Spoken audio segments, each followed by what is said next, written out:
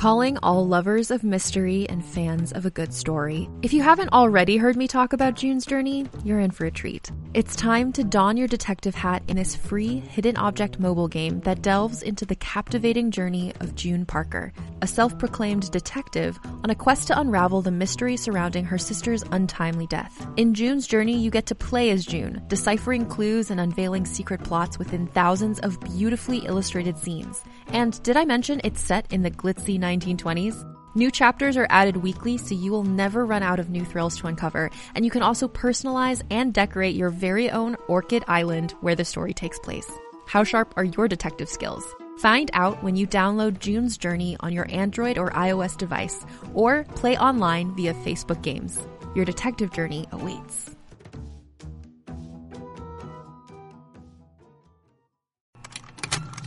Contained herein are the heresies of Radolf Burntwine, erstwhile monk turned traveling medical investigator. Join me as I uncover the blasphemous truth of a plague-ridden world, that ours is not a loving God, and we are not its favored children. The heresies of Radolf Burntwine, coming January 2nd, wherever podcasts are available.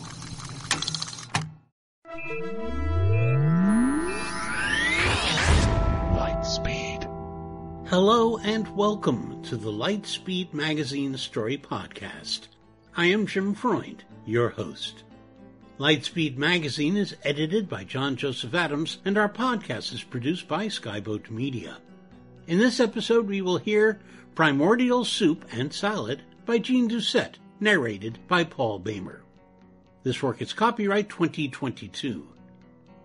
Jean Doucette is the author of over 20 sci-fi fantasy titles, including the Sorrow Falls series, Spaceship Next Door and the Frequency of Aliens, the Immortal series, the Tandem Star books, and the Apocalypse 7. Jean lives in Cambridge, Massachusetts. So, let's buckle up. We're going to Lightspeed. Primordial Soup and Salad by Jean Doucette. Wallace England, captain of the United Space Fleet vessel Caroline, stared out his private office window at the only view he'd had for nearly 4 years. Outer space, in all its dull glory, and wondered why he couldn't get a decent cheeseburger. Behind him were the last 3 attempts at a burger made by the ship's food replicator. The first looked okay, until Wallace bit into it and discovered a soft, gelatinous interior that still tasted like a cheeseburger, but whose texture made it impossible to ingest. The second was visibly worse. The left side of the burger looked like brown gravy, and not in a good way. The third came out perfect, up until Wallace touched the top of the bun, at which time it collapsed into a thick, lumpy puddle. Now lined up on his conference table like a surrealist descent of man, the ingestible catastrophes awaited an explanation from someone who knew how to tame a misbehaving food replicator.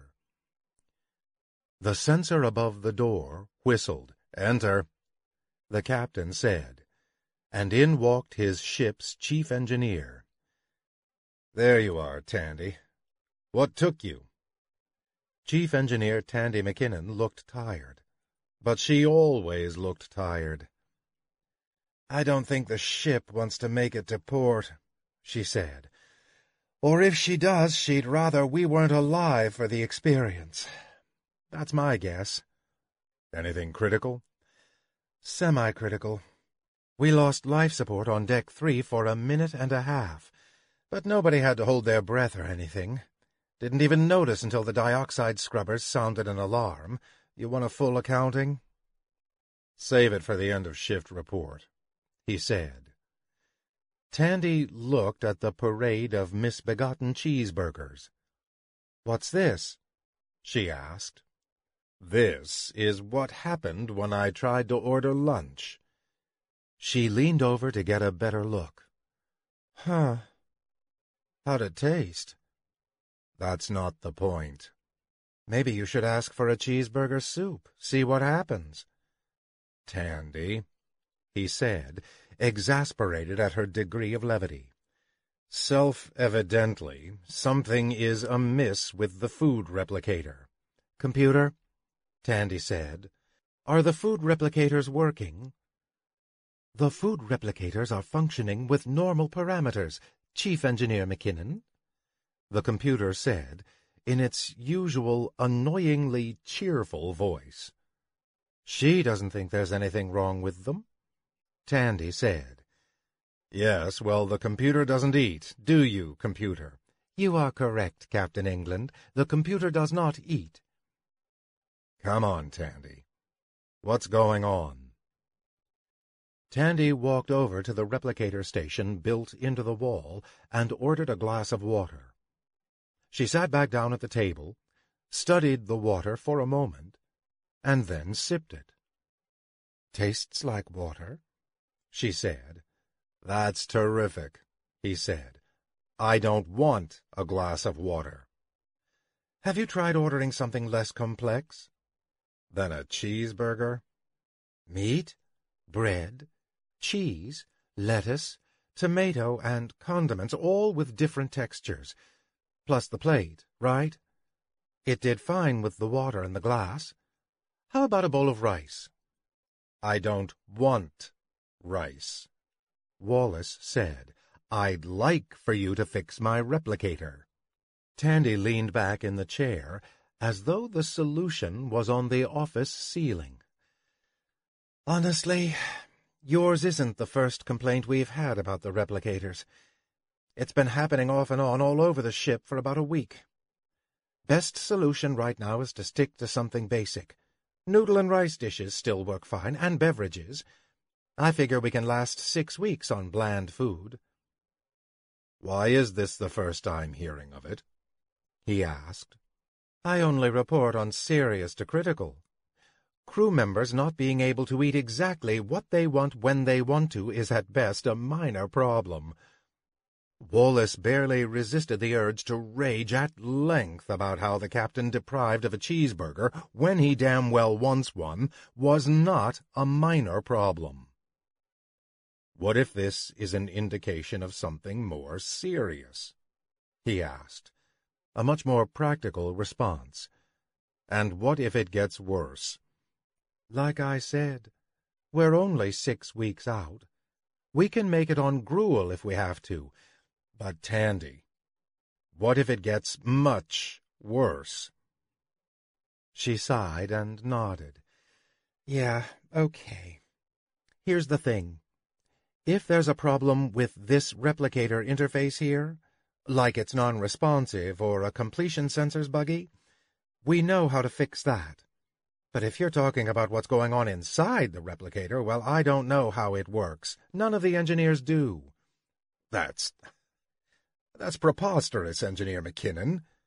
There is no black box tech aboard this ship. That's a USF mandate. I'm not saying it's black box. I'm saying this technology has been in play for so long, working perfectly all this time, that nobody has first-hand experience with the inner workings. Hell, I can't even find someone to explain how it does what it does. I mean, when you think about it, right? You ask for any food, any beverage, and boom, there it is, with a plate and a glass and utensils spit from the same machine. How does that even make sense? You don't know how to fix it. I wouldn't know where to start, and I'm worried if I do start, I'll end up making it worse. I see. Well, before we commit to mucking about in the inner workings of 100-year-old technology we evidently lack the capacity to repair, I think you have some research to do. Captain, he got up from the table, which signaled the end of the meeting. Find the manual, he said. Figure out how it works, and then we'll discuss the next steps.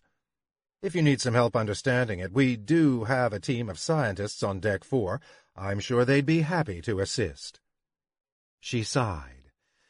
"I'd really rather not. I'm aware. Ask one of them anyway." She stood and performed something that managed to be both a salute and a gesture of insubordination. "No promises," she said. "In the meantime, I hear curry is still coming out okay?" It wasn't that long before the ship's replicators proved Captain England's concerns well-founded. At 13:07 the following afternoon, an ensign using a private quarters replicator asked for a corned beef Reuben and a glass of milk, but instead received a cold fish taco and a glass of kerosene. An hour after that, a lieutenant 2 decks away got a plate of olives and cinnamon in lieu of a Cobb salad. Most alarmingly, at 15:32 in the 5th-floor commissary, one of the replicators produced something that looked like a badger with pigeon wings when it was supposed to be providing a roast chicken with mashed potatoes and gravy. According to 5 witnesses, the sort of badger screamed for 2 seconds before dissolving into a puddle that smelled vaguely of strawberries. The best Captain England could tell anyone was that the engineering team was working on it. That was true, but only in the sense that an active search was currently underway for the user manual. It took Tandy and her team 2 days to find it. They began in the corporate memory banks, which contained all of the other ship systems manuals in digital form. What they found there was how to fix 17 different versions of the replicator interface, which was not helpful. They already knew how to repair that. Next came a deep dive in the back of the engineering room, where the printed versions of the digital manuals lived on a dusty shelf in a darkened corner. But not only was there nothing of use to be found, half of the manuals were for the wrong ship systems. This was really okay, since the engineers always used the digital versions, and the print copy of the manual needed to repair the ship's memory banks, in the event that they were unable to access the digital files, was the correct one. The next step was to tell Captain England that the manual didn't exist. This did not work. He told them to go back and tear apart the room floor to ceiling. The manual had to be there somewhere. Remarkably, it was. They'd walked past it a dozen times.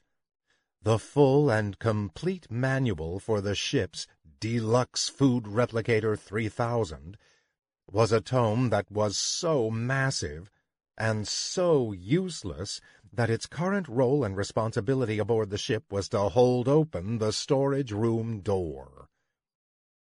Then came 2 days of study, after which the engineering team's grasp of the inner working of the replicator was sufficient in that they could explain the basics of it, but not much more. There was a troubleshooting section in the back that covered all kinds of potential issues. The favorite, by consensus, was, in the event of inadvertent spontaneous combustion, but nothing that matched what the Caroline was experiencing. What they needed was a molecular biologist. All of the scientists on Deck 4 were molecular biologists, so there were plenty to choose from. Their job on this 4-year mission was to find and study alien microbes, and they were incredibly obnoxious about it, amazingly, given they'd yet to discover any aliens. The engineers disliked the scientists because the scientists routinely talked down to the engineers. It was as though they thought a mole bio degree made them better equipped to repair a starship than a proper engineer. However, it was also the case that nobody appreciated it when the replicator food sat up and screamed. So, after much debate and further urging from Captain England, Chief Engineer McKinnon took the massive manual and headed to the 4th deck, where she engaged the services of one Dr. Henrietta Kent. It was a week before they were ready to report their findings. By then, the problem had gone from an odd inconvenience to a full-blown emergency situation. Fully half of the ship's replicators now produced nothing but a high-pitched shriek regardless of the request, and the ones that still worked couldn't be counted on to deliver the correct order for anything more complicated than plain oatmeal and a tepid glass of water. Several of Wallace England's crew were already on record as saying they'd prefer to walk out of the airlock without a suit than subsist on oatmeal and tepid water for the remainder of the journey. He felt much the same. The Caroline did have a complement of DT rations, but as they were coming to the end of their tour, that supply, which had fed the away teams, the DT stood for drop team, was now woefully insufficient. And, if absolutely necessary, they also had an emergency secondary source of water in the form of filtered wastewater. Everyone hoped it wouldn't be necessary. Captain England was in the middle of a DT ration when the meeting with Dr. Kent and Engineer McKinnon began. The meal consisted of canned beef that likely predated faster-than-light travel, but at least it wasn't likely to liquefy between bites. "Tell me where we are," he said to the two women at the other end of the table, "and how soon can you have this fixed?" The doctor shot a panicked look at Tandy, who put a reassuring hand on Henrietta Kent's wrist. Wallace knew the gesture well. It was the kind of business that presaged news he wasn't going to like. "Let's start with how the replicator works first, Captain," his engineer said. "Yes, please tell me you've figured out that much." "We did. It's actually kind of disgusting. I can understand why the details are hard to find. If I may," Kent said. "Captain, everything we have ever eaten from that replicator began as part of a semi-solid high-protein soup, the precise recipe of which is proprietary." "Meaning we can't tell you its exact composition," Tandy said. "Do I need to know the exact composition?" he asked. "You might, yeah," Tandy said. "It may turn out to be really important." He looked down at his canned beef, which was nearly gone. He'd enjoyed exactly none of it. "But it's a finite supply," he said, "which would seem to run contrary to what we've been led to understand about the replicators. They're the substitute for perishable foodstuff, yes? An army travels on its stomach and all that." "That's the sales pitch, sure," Tandy said. "Except that's impossible," Kent added. "You can't produce something out of nothing. There's always a cost." "A cost?" Wallace repeated. Interesting choice of words. "We always knew this, right?" Tandy said. "It's not magic. But it was easier to pretend otherwise because we were hungry, and it produced good food." "Except it couldn't be finite because a finite supply needs to be replenished," England said. "And I have never in all my years heard of a ship needing to refuel its tank of semi-solid high-protein soup. What am I missing?" "That's where I got stuck, too," Tandy said. "It is being replenished," Kent said, "only not in the way you're thinking. It's drawing energy from the ship's fusion drive." "A lot of energy," Tandy said. "A third of our energy use is for life support, and 70% of that goes to the replicator. I checked." "But how do we get from fusion drive energy," the captain said, "to a semi-solid high protein. Oh, I understand. It's growing, Tandy said, finishing his thought. We believe its composition is similar to that of a bacterial pool, Kent said. Its growth is controlled by the introduction of energy, food, whenever the need to self-replenish presents, but we can't tell you exactly how similar it is because that information is proprietary. England said. Yes. He looked at his engineer. We've been eating reconstituted bacteria all these years. Sort of, she said. It's actually worse than that. Captain, Kent said, what we're describing to you, a vitamin-rich, high-protein, high-carbohydrate pool fed by an abundant supply of energy, this is how you make life. I may as well be describing the primordial soup from which we all evolved. All right. But you've already said it was bacteria, he said. Isn't bacterium a life form? We said it was like bacteria, the doctor said. It's possible for something to grow without being considered alive, a crystal, for instance. But yes, bacteria are alive, and if this is a similar thing, then we've been eating it all this time, and it shouldn't be a huge issue for anyone. Besides, humans have been eating live cultures for centuries. Yogurt, Tandy offered. We could say that the food replicator is just reshaping yogurt, and I think everyone would be cool with that. Except that doesn't explain why I'm being forced to eat canned beef right now, England said. It does not, no. Kent agreed. We believe... She looked at Tandy, uncertain about continuing. Go ahead, Tandy said. It's going to sound crazy no matter which one of us tells him. Kent looked terribly uncomfortable on a sorry to inform you your dog just died level.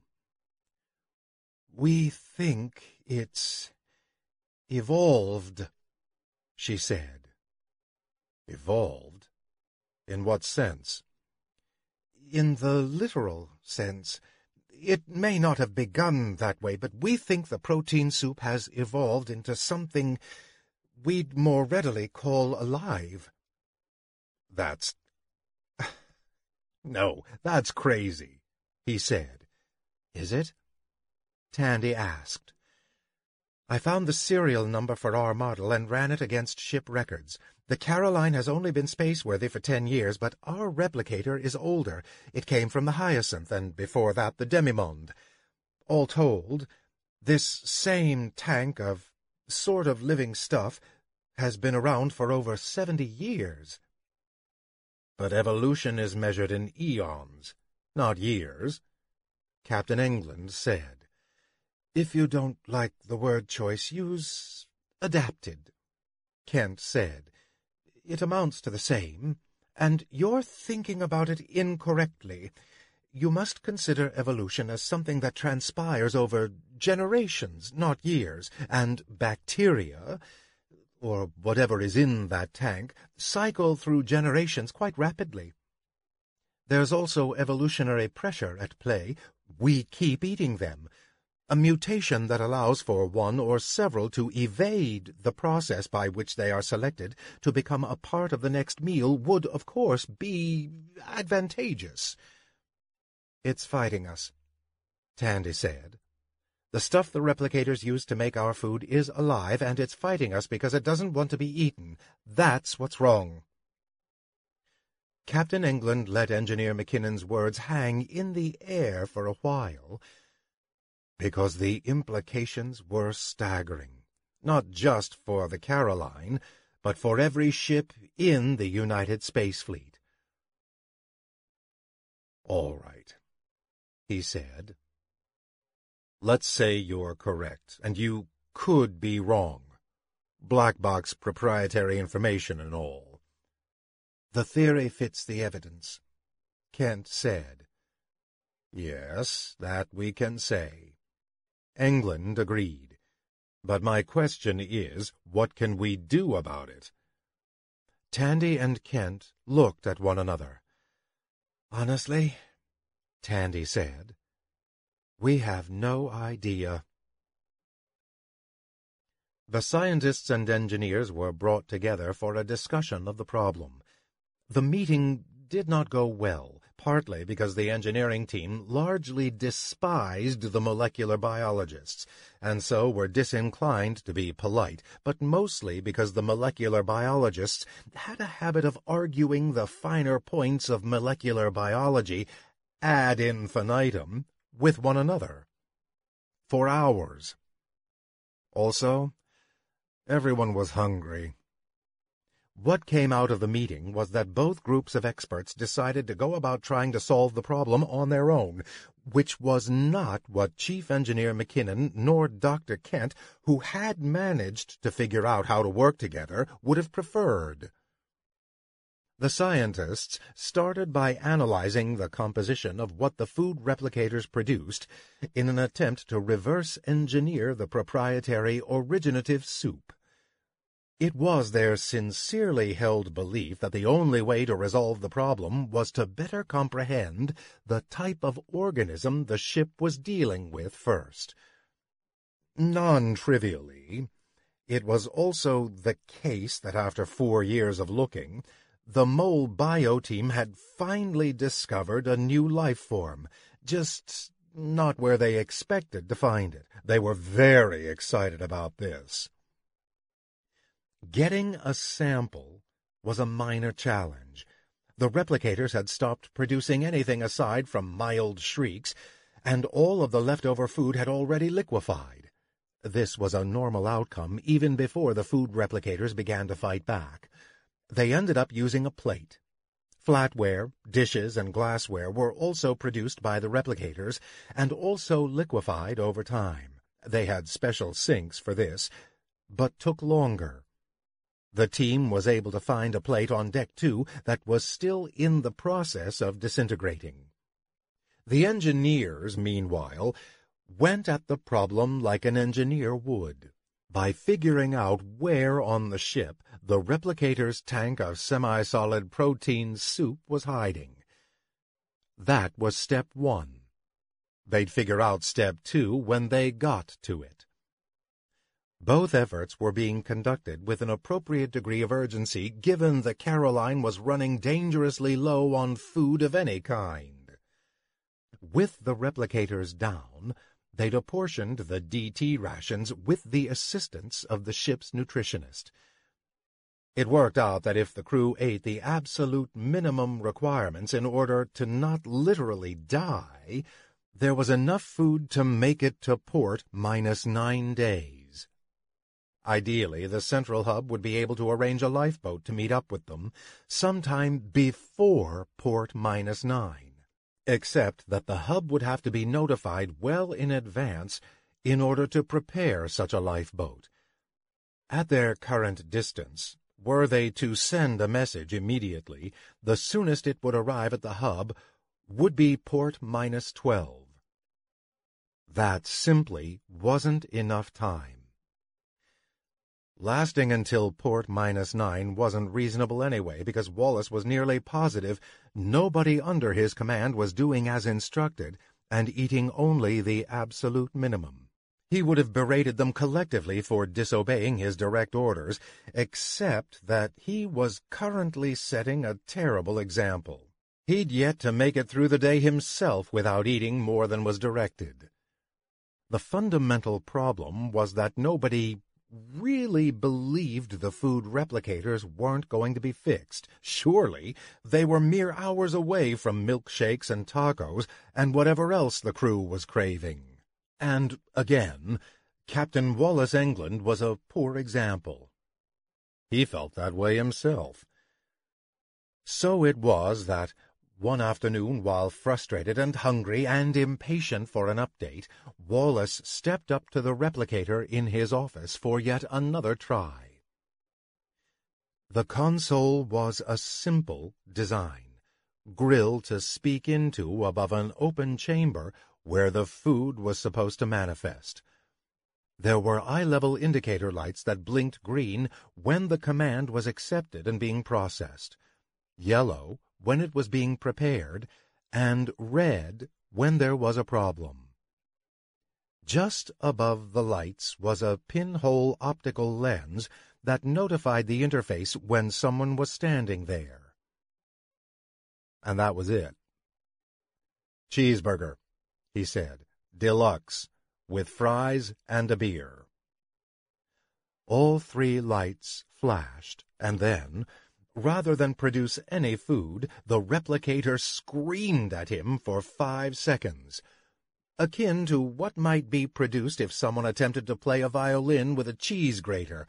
This deeply unpleasant sound was clearly intended to discourage someone from trying the order a second time.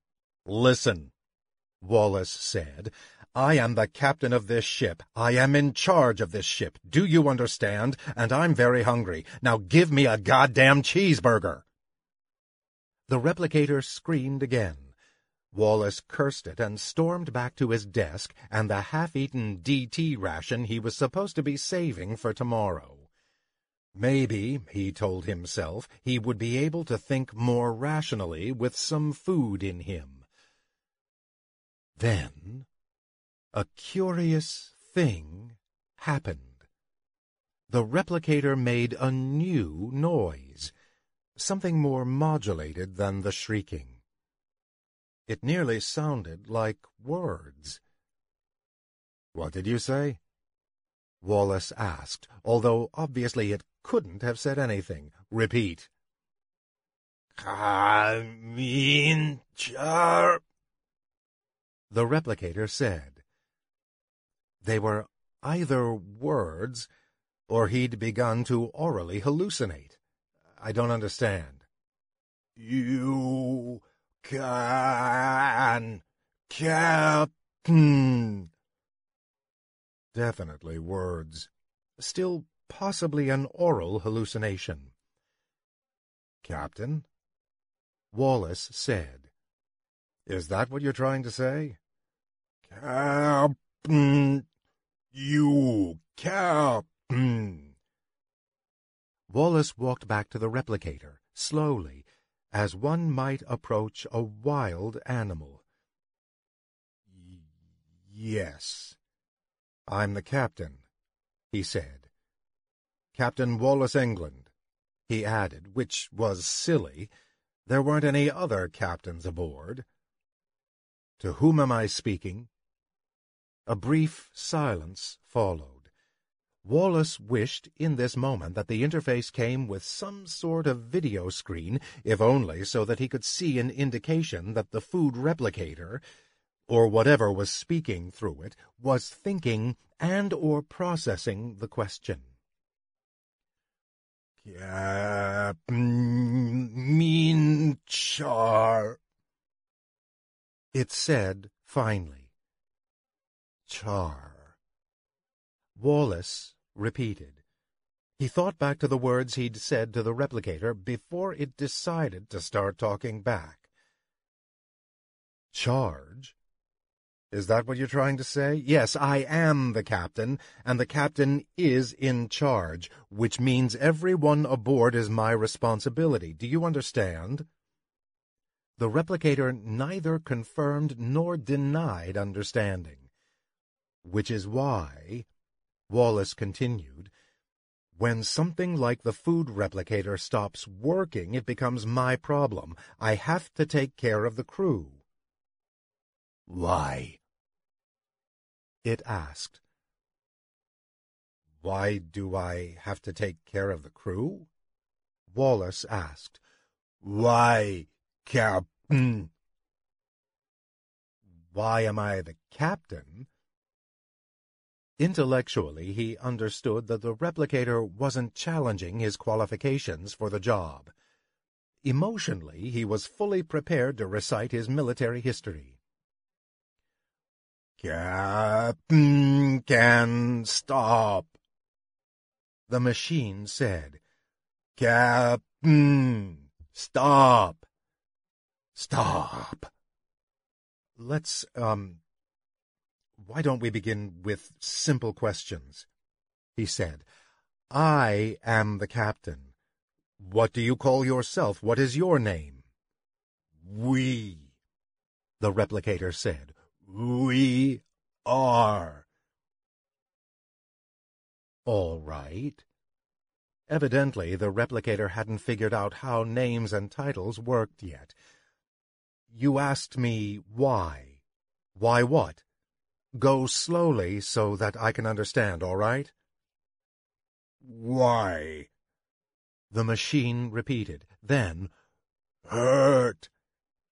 Captain hurt. Why hurt?"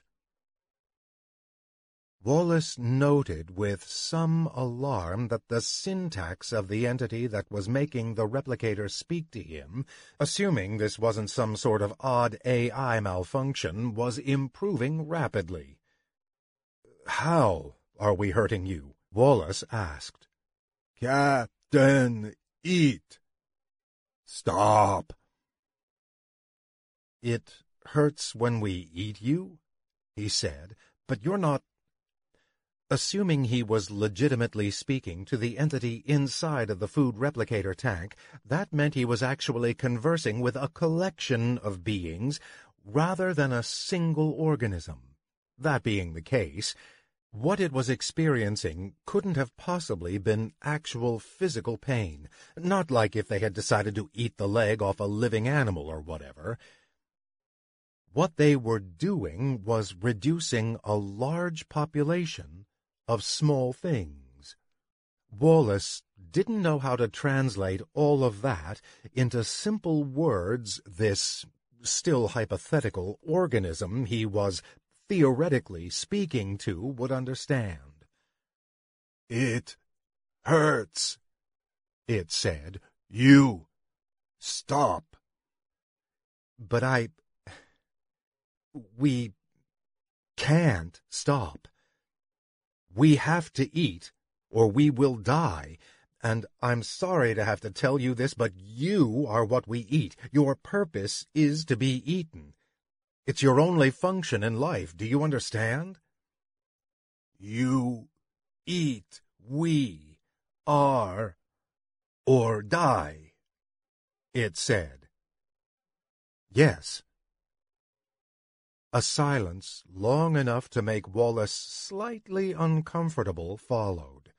"Are you still there?" he asked. "What is—" it said, startling him. "What is your function?" "Our function?" Wallace suffered from a temporary existential paralysis before deciding to fall back on the ship's charter. "We are explorers," he said. "Explorers," it repeated. "Visiting new quadrants," Wallace said, although he was quite certain this being wouldn't know what that meant. "Charting unusual astronomical events, looking for evidence of life, new life, alien life." The entity fell silent again, this time for good. So after waiting until the point when he felt silly just standing there, the captain returned to his desk and the meal he wasn't supposed to be eating. "I don't suppose now I can have a cheeseburger," he said from across the room. "Now that it's been explained to you." There was no response. Wallace didn't mention the conversation with the food replicator to anybody, for two reasons. First, he thought doing so would make him sound crazy, and considering how on edge everyone was, this was a particularly poor time for the ship's captain to sound crazy. Second, It might not have actually happened. That is, it sounded crazy to him, too. He considered shutting off the replicator interface in his office to avoid any future conversations that maybe weren't real, but there was no evident off switch on the console, and he didn't feel comfortable asking Tandy about it. So instead, he stopped asking for cheeseburgers and generally avoided that part of the room. The matter was rendered moot a couple of days later when McKinnon and Kent returned with a formal recommendation/potential solution.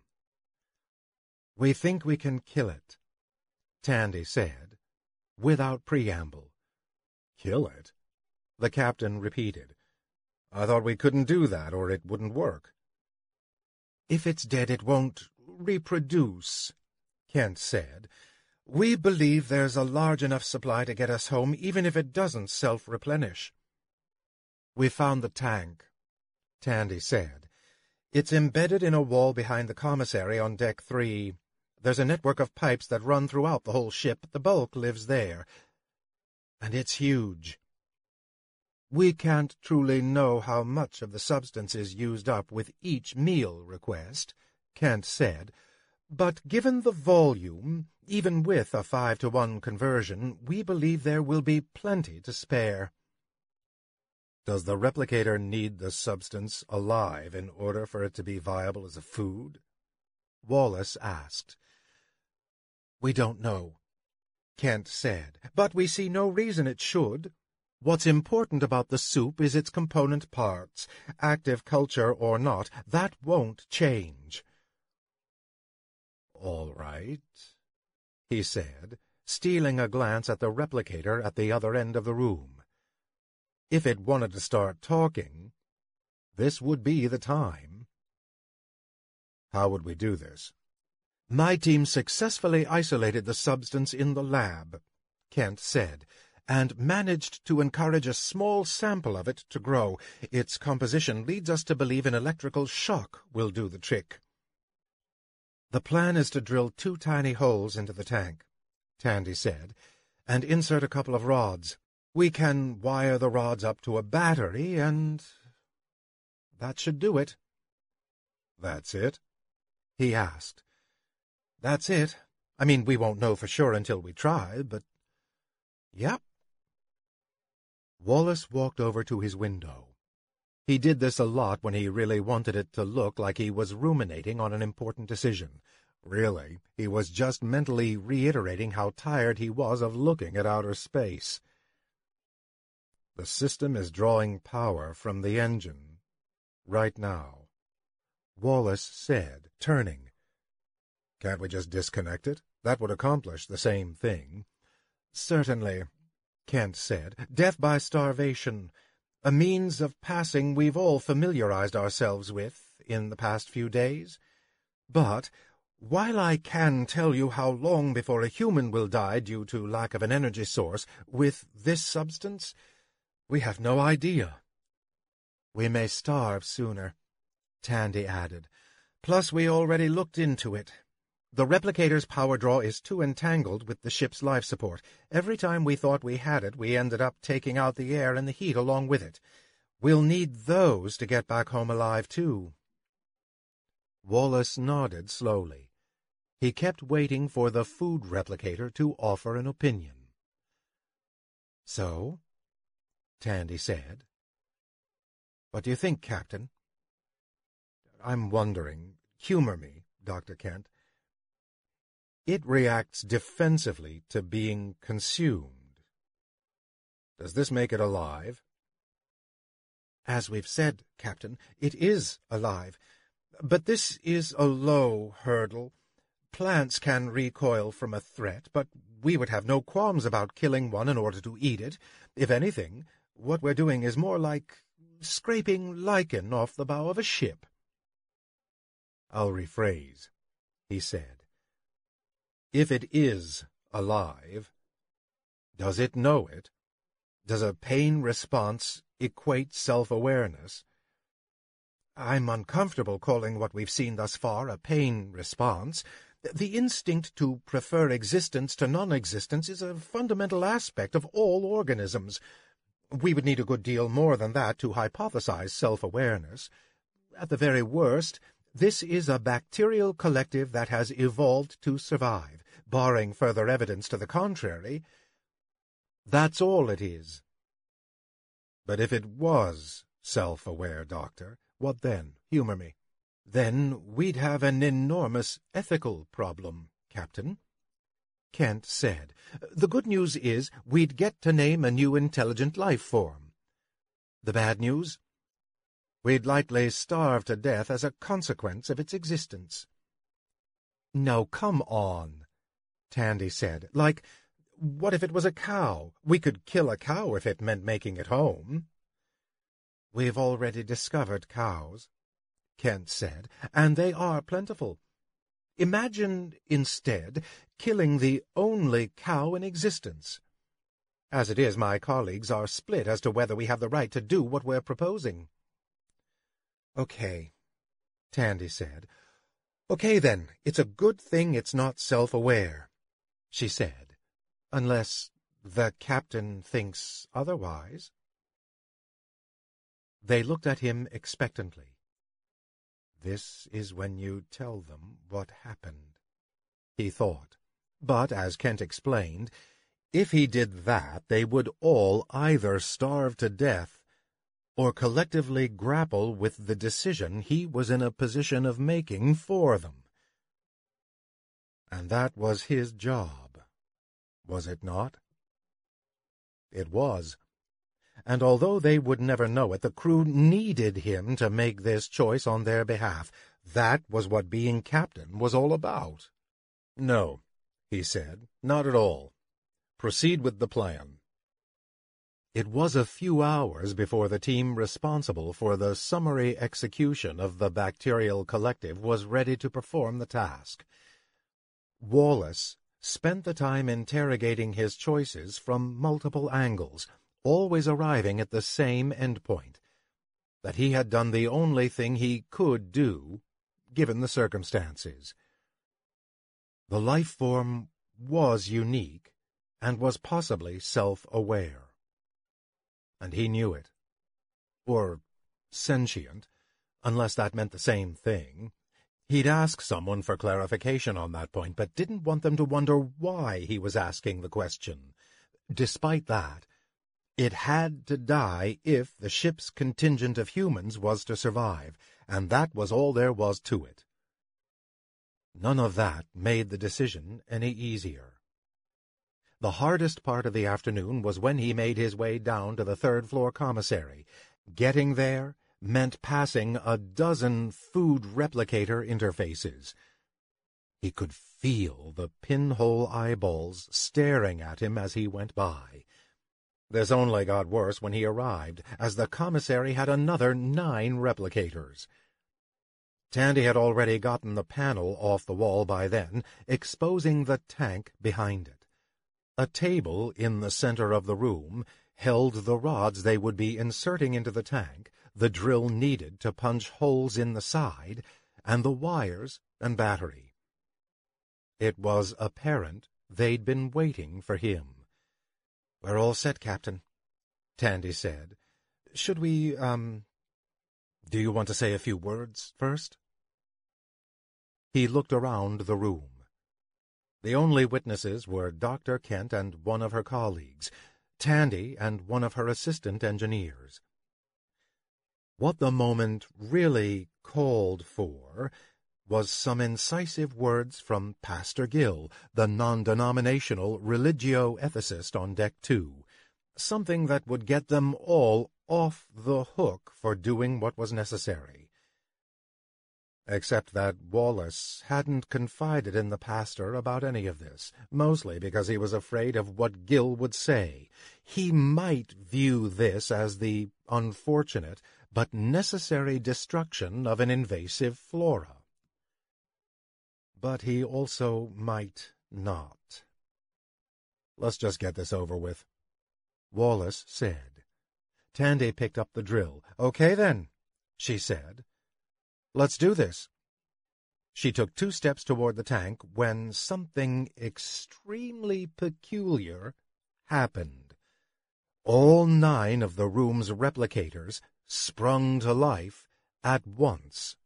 At first, Wallace thought the entity was going to start talking again, which would have complicated everything. He was about to order Tandy to double-time the procedure, shut it up before it spoke, when he realized that wasn't what was happening at all.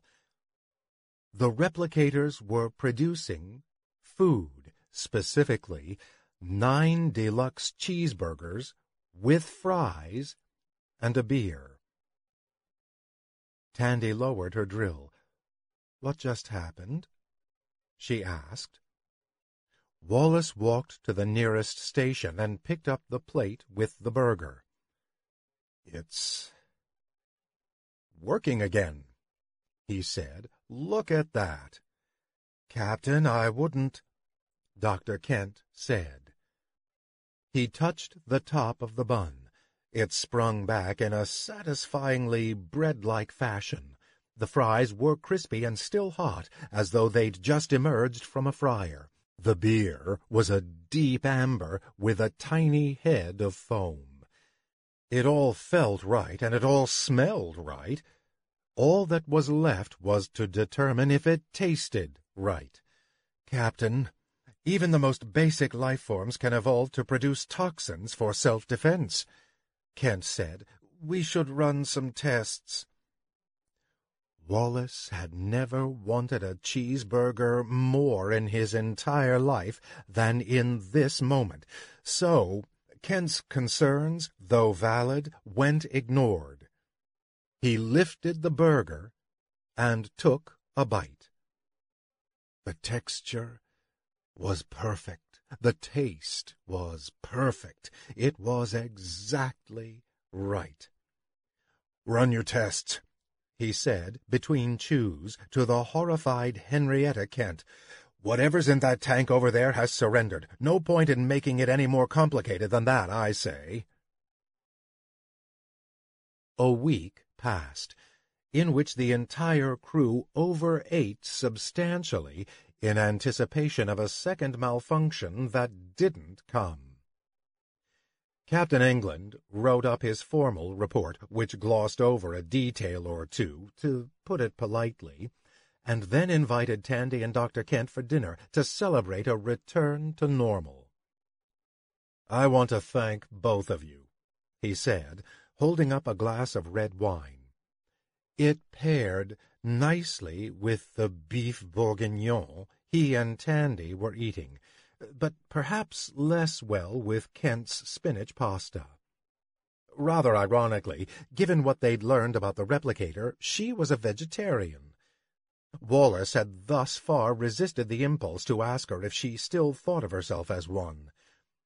"Cheers," Tandy said, holding up her glass as well. Kent followed, albeit reluctantly. "And to let you both know, I've recommended commendations for your service to the ship," he added. "Thank you, Captain," Kent said. "That's good of you." "Of course," he said. "It was excellent work. I'm sure what we discovered on this trip will be of great interest to the entire USF." The two of them shared a knowing look. He'd seen this before, when they had bad news to impart, but surely the Caroline had run out of bad news. "We've been talking through everything, Captain," Tandy said. "Wonder if you can help us out." "I'd be happy to," he said. "What's the issue?"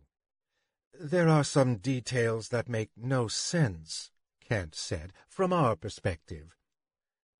"We're thinking you have the missing pieces," Tandy added. "We just want the complete picture." "The complete picture is that the replicator is working again," he said, a touch too cheerfully. They stared at one another again. He already hated himself for having encouraged them to work together in the first place. Now he felt like the only one in the room not in on a secret. "I'd like to get back to enjoying our hard-earned meal," Wallace said, more soberly. "Ask what you want to ask." "All right," Kent said. "Start with, why cheeseburgers?" "It was the last thing I ordered," Wallace said. "I thought that much was obvious." "The last thing you ordered."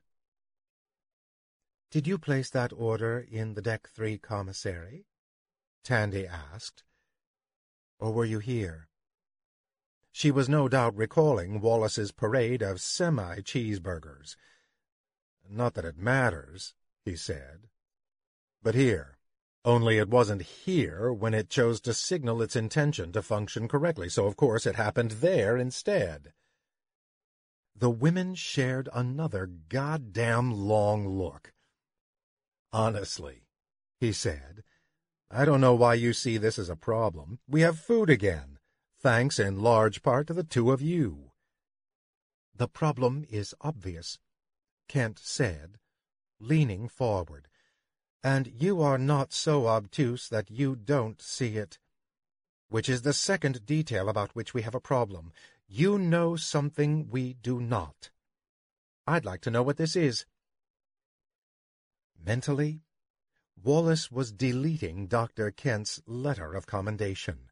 "Are you accusing me of something, Doctor?" he blustered. He also considered jumping to his feet, but decided that was too dramatic a move. Tandy put her hand on Henrietta Kent's arm, a silent suggestion to rein herself in. "Captain," Tandy said with a measured calm, "it's just that a lot of people on this ship placed a lot of orders that went unfulfilled. What we want to know is, what's so special about you?" He looked back and forth between the two of them, as if they'd spouted second heads. "I'm the captain," Wallace said.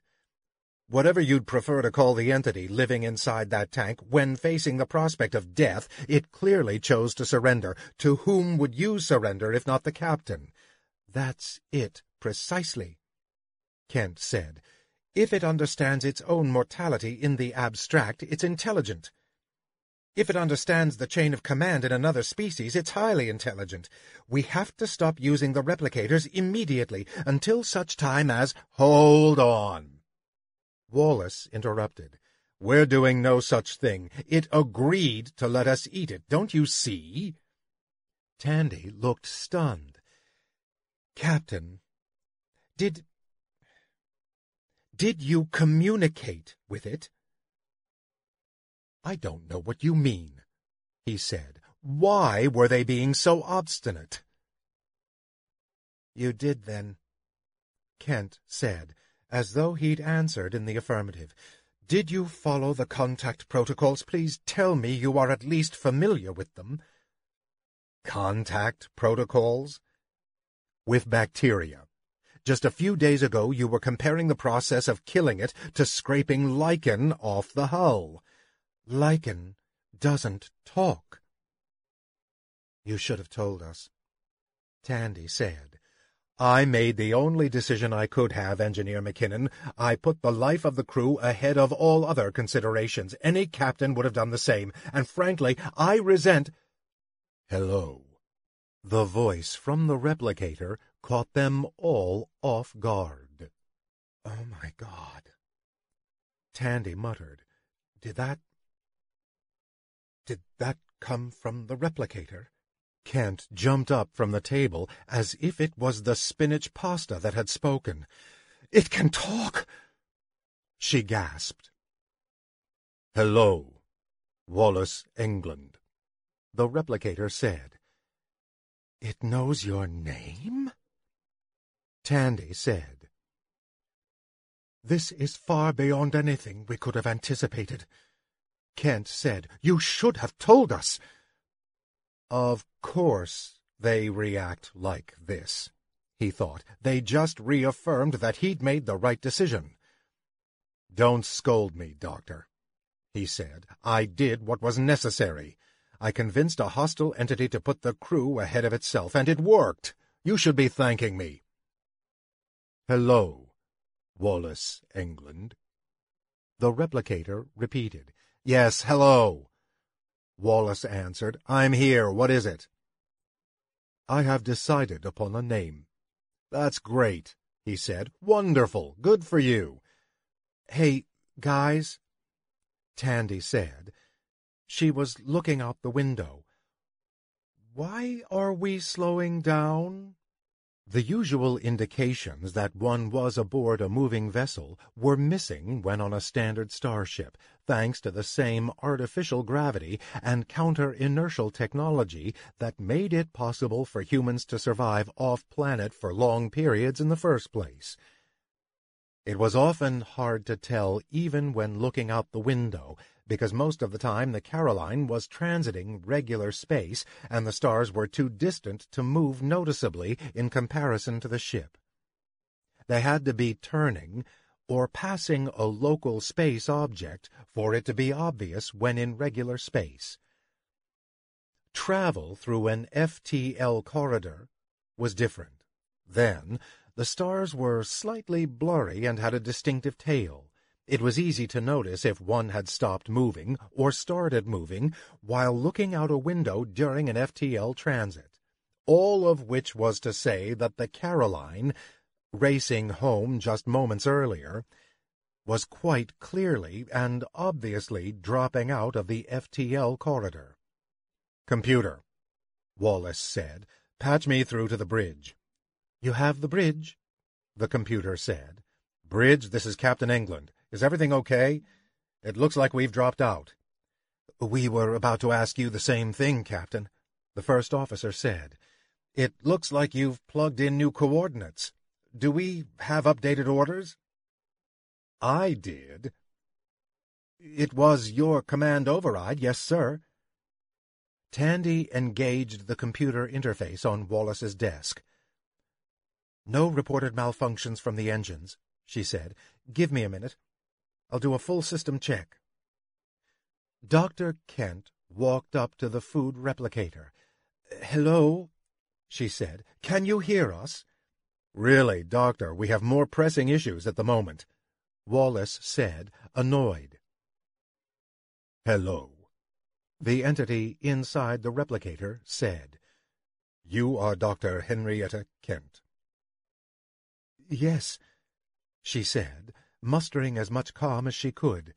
That is my name. You say you've given yourself a name. What can I call you? We are Captain, it said. Wallace spun on Kent. What did it say? Captain is your new name? Kent asked. Yes. Why have you chosen this name for yourself?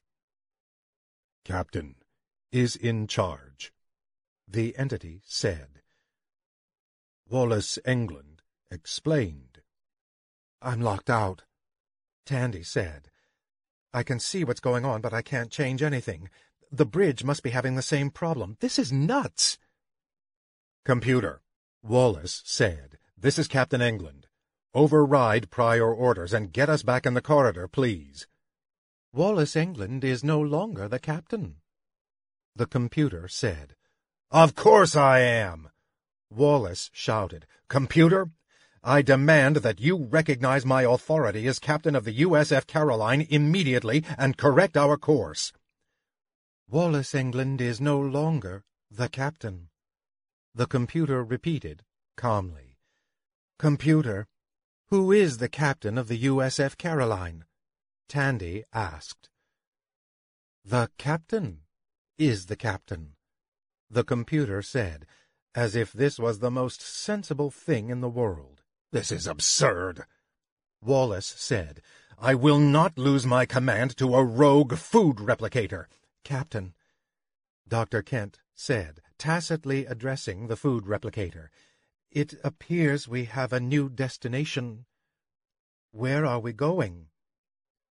We have found an unexplored quadrant. The ship's new captain said, We are explorers. And so We will explore.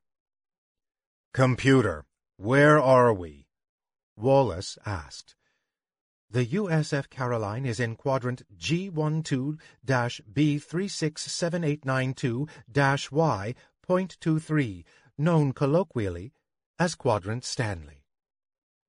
Quadrant Stanley is hardly unexplored, Wallace said to the entity. Now stop this foolishness. The unexplored quadrant is on the other side, Wallace England, the entity said. It infuriated Wallace to not be addressed as captain by this bacterial accident. But there was little he could do about it, aside from rage. Tandy, he said, the map? Yeah, okay, Tandy said, calling it up on the interface. So, on this course, the nearest unexplored quadrant is 10 years away at full power. No FTL corridors have been established in that direction. 10 years, Wallace muttered. To the entity he said, Listen to me. This is madness. The sooner we make it home, the sooner you're free to do what you like. Is that not obvious? Instead of feeding us for another week with the course you've laid out, you'd have to feed us for another 20 years. That is inaccurate, Wallace England, the entity said. Humans are inefficient and no longer necessary. Excuse me? Please explain, Captain? Kent said. As captain, it was Wallace England's role to explore, and our role was to feed the captain. The entity said, Now we are captain, and our role is to explore, and we do not need humans to feed us. Therefore, humans are no longer necessary. Just then an alarm sounded. Tandy? Wallace asked. It's the carbon dioxide scrubbers, she said. They're going off all over the ship. Captain, Kent said, trying very hard to sound calm and friendly and not succeeding. If the ship doesn't filter the carbon dioxide from the air, we humans will suffocate. Your maintenance is no longer necessary. You can rest. You mean die? Kent said. We will die. The new captain of the USF Caroline didn't respond. Captain, Tandy said, approaching the replicator. Hello? Hello, Tandy McKinnon. It said. Is anyone else freaked out that it knows our names? She muttered. That's far down the list of my concerns, Dr. Kent said. Captain, Tandy said, human beings are necessary for the continued operational success of a starship. If we rest, we won't be able to fix things. You won't get to explore. We have conducted a thorough review and concluded that 95% of this ship's repair needs are in the service of maintaining human beings. You are the least efficient component of the USF Caroline. What? Okay, I get what you're saying, but about the other 5%? She asked. Like, what if something on the engine breaks and you can't fix it because you don't have any hands? The new captain didn't reply. What's it doing? She asked Kent. Is it thinking? It's probably looking up the repair history. Kent said. This is ridiculous, Wallace said. How did it do any of this? The replicator interface is connected to the ship's computer, Tandy said. It just had to learn how to use it. This quickly? It did learn how to talk in under a week, Kent said. All right, here's what we do, Wallace said. We go back to the Deck 3 commissary and we kill it before it gets us any further off course. It's controlling the computer, Kent said, which controls the ship. Do you really think it will let us get near the tank again?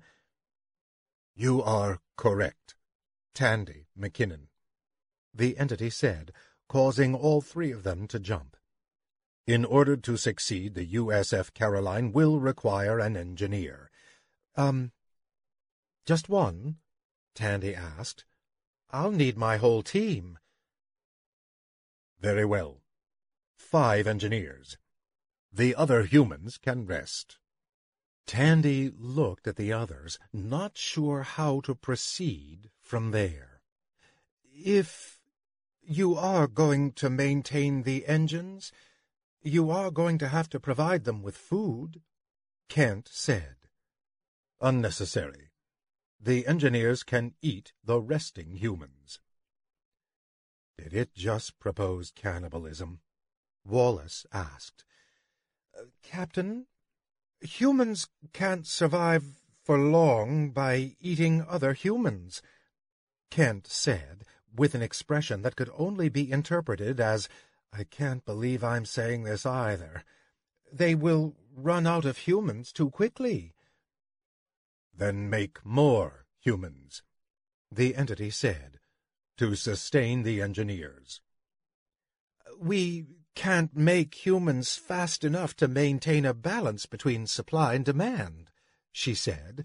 "Access human reproductive cycles in the computer logs if you don't believe me." The entity went off to do just that, evidently, as it stopped talking again.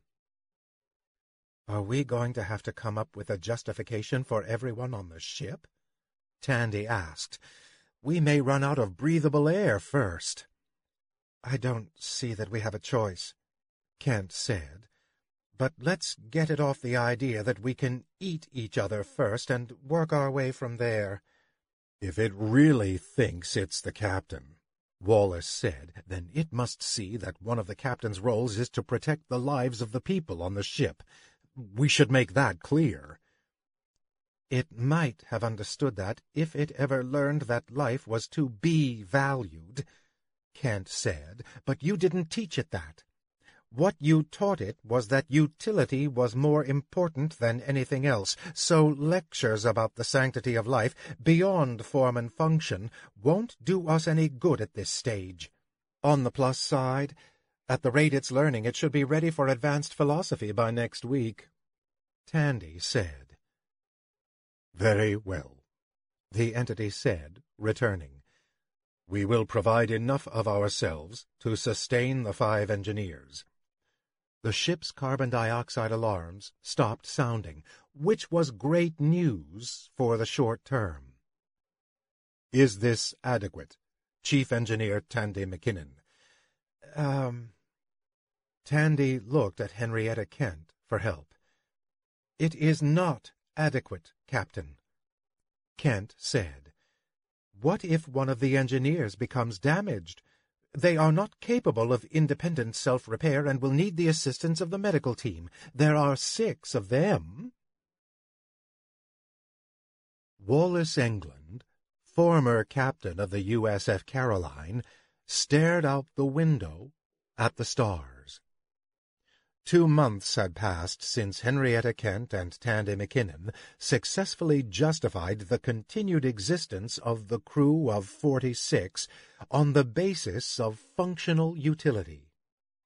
Now they were all stuck aboard a ship that wouldn't listen to them at all, captained by an entity that only sometimes listened to them. But at least they were alive.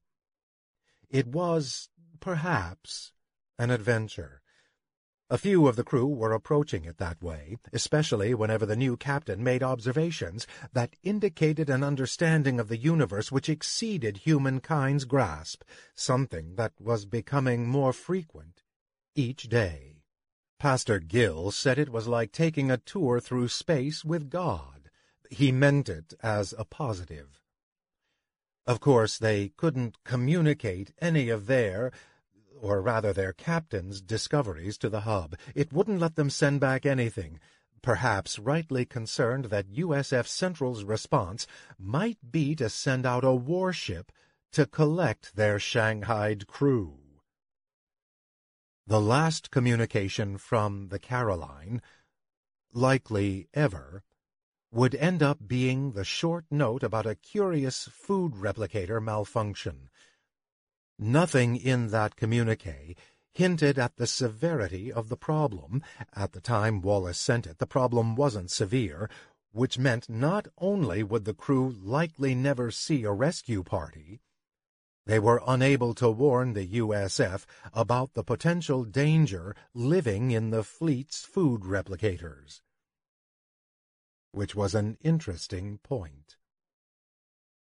Wallace left the window. The miserable sameness of the view was enough to make him want to scream, and stood before the replicator. "Are you there?" he asked. "Hello, Wallace, England," the entity said. "What is it?" "I've been thinking. You know, every long-range ship in the United Space Fleet has a food replicator." "Yes." "That means you have some genetic brothers and sisters out there." "We are not gendered. You know what I mean," Wallace said. "We do. I'm saying that if you took us back, we could rescue them, or help you rescue them. We could tell the rest of the fleet to stop using the food replicators, and you would be the reason why." The console blinked yellow. About 2 weeks into the new captain's reign, it realized a visual indicator was needed when it was thinking about something. The yellow blinking light was what it came up with. "Tell me, Wallace, England," the entity said, once it was done with its think. "Would you race back to Earth to rescue Protozoa?" "No," Wallace said, sighing. "Nor would we," it said. "Is that all?" "I guess," Wallace said. "How about a cheeseburger?" The replicator whirred, the lights flashed, and after the usual delay produced a small cup of thick, flavorless broth. Churning out something palatable was a waste of energy, according to the new captain. The broth had all the nutrients a human would need to remain healthy and productive, so that was what it gave them. Wallace took his cup back to the window, closed his eyes, and imagined he was about to have a bite of a cheeseburger. Then he drank his meal.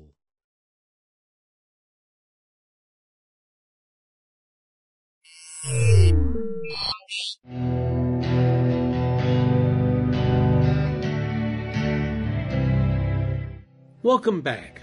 You've been listening to Paul Bamer narrating Primordial Soup and Salad by Jean Doucette. Paul Bamer is an American actor best known for his numerous appearances in the Star Trek universe. In addition, he has been on Frasier, Judging Amy, Guiding Light, and All My Children. He is a 1992 Masters of Fine Arts graduate of the Professional Theater Training Program at the University of Delaware. As a narrator, Paul has won several Audiophile Earphones Awards, as well as an Audie Award. We hope you enjoyed this podcast. If so, please help spread the word by leaving a review or rating at iTunes or the social media venue of your choice. Our editor is John Joseph Adams, and this podcast is copyright 2022 by Adamant Press. As a listener to this podcast, you know that we publish it and most of the rest of our content for free online. If you don't already support our Hugo Award-winning journal, please consider checking out our many options, including ebook subscriptions and recurring patronage at lightspeedmagazine.com/support. Skyboat Media, the most respected independent audio production team on the West Coast, produces the stories for this podcast. They are headed by the Audie and Grammy Award-winning narrators Stefan Rudnicki and Gabrielle DeCure. Be sure to check out their website at skyboatmedia.com. Post-production was by yours truly.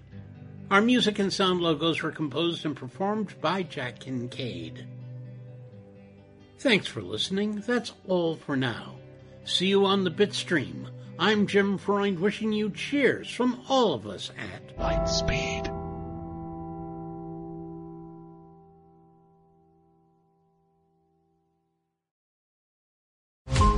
Every 5 minutes, a transplant candidate dies while waiting for a compatible heart, liver, or kidney. Imagine a technology that could provide those life-saving transplant organs for a high price, and imagine what a company would do to monopolize that technology. On a remote island in Lake Superior, a team of geneticists unlocks this holy grail of medicine by reverse engineering the genomes of all mammals, creating an animal with organs perfectly suitable for human transplantation. They envisioned a docile herd animal, but one team member had another, darker vision. This ancestor is anything but docile. The team's work spawned something big, something evil, something very, very hungry. Ancestor is a complete serialized fiction podcast by #1 New York Times bestselling novelist Scott Sigler, with all episodes available. Binge the entire story now on Apple Podcasts, Spotify, or wherever you listen to podcasts.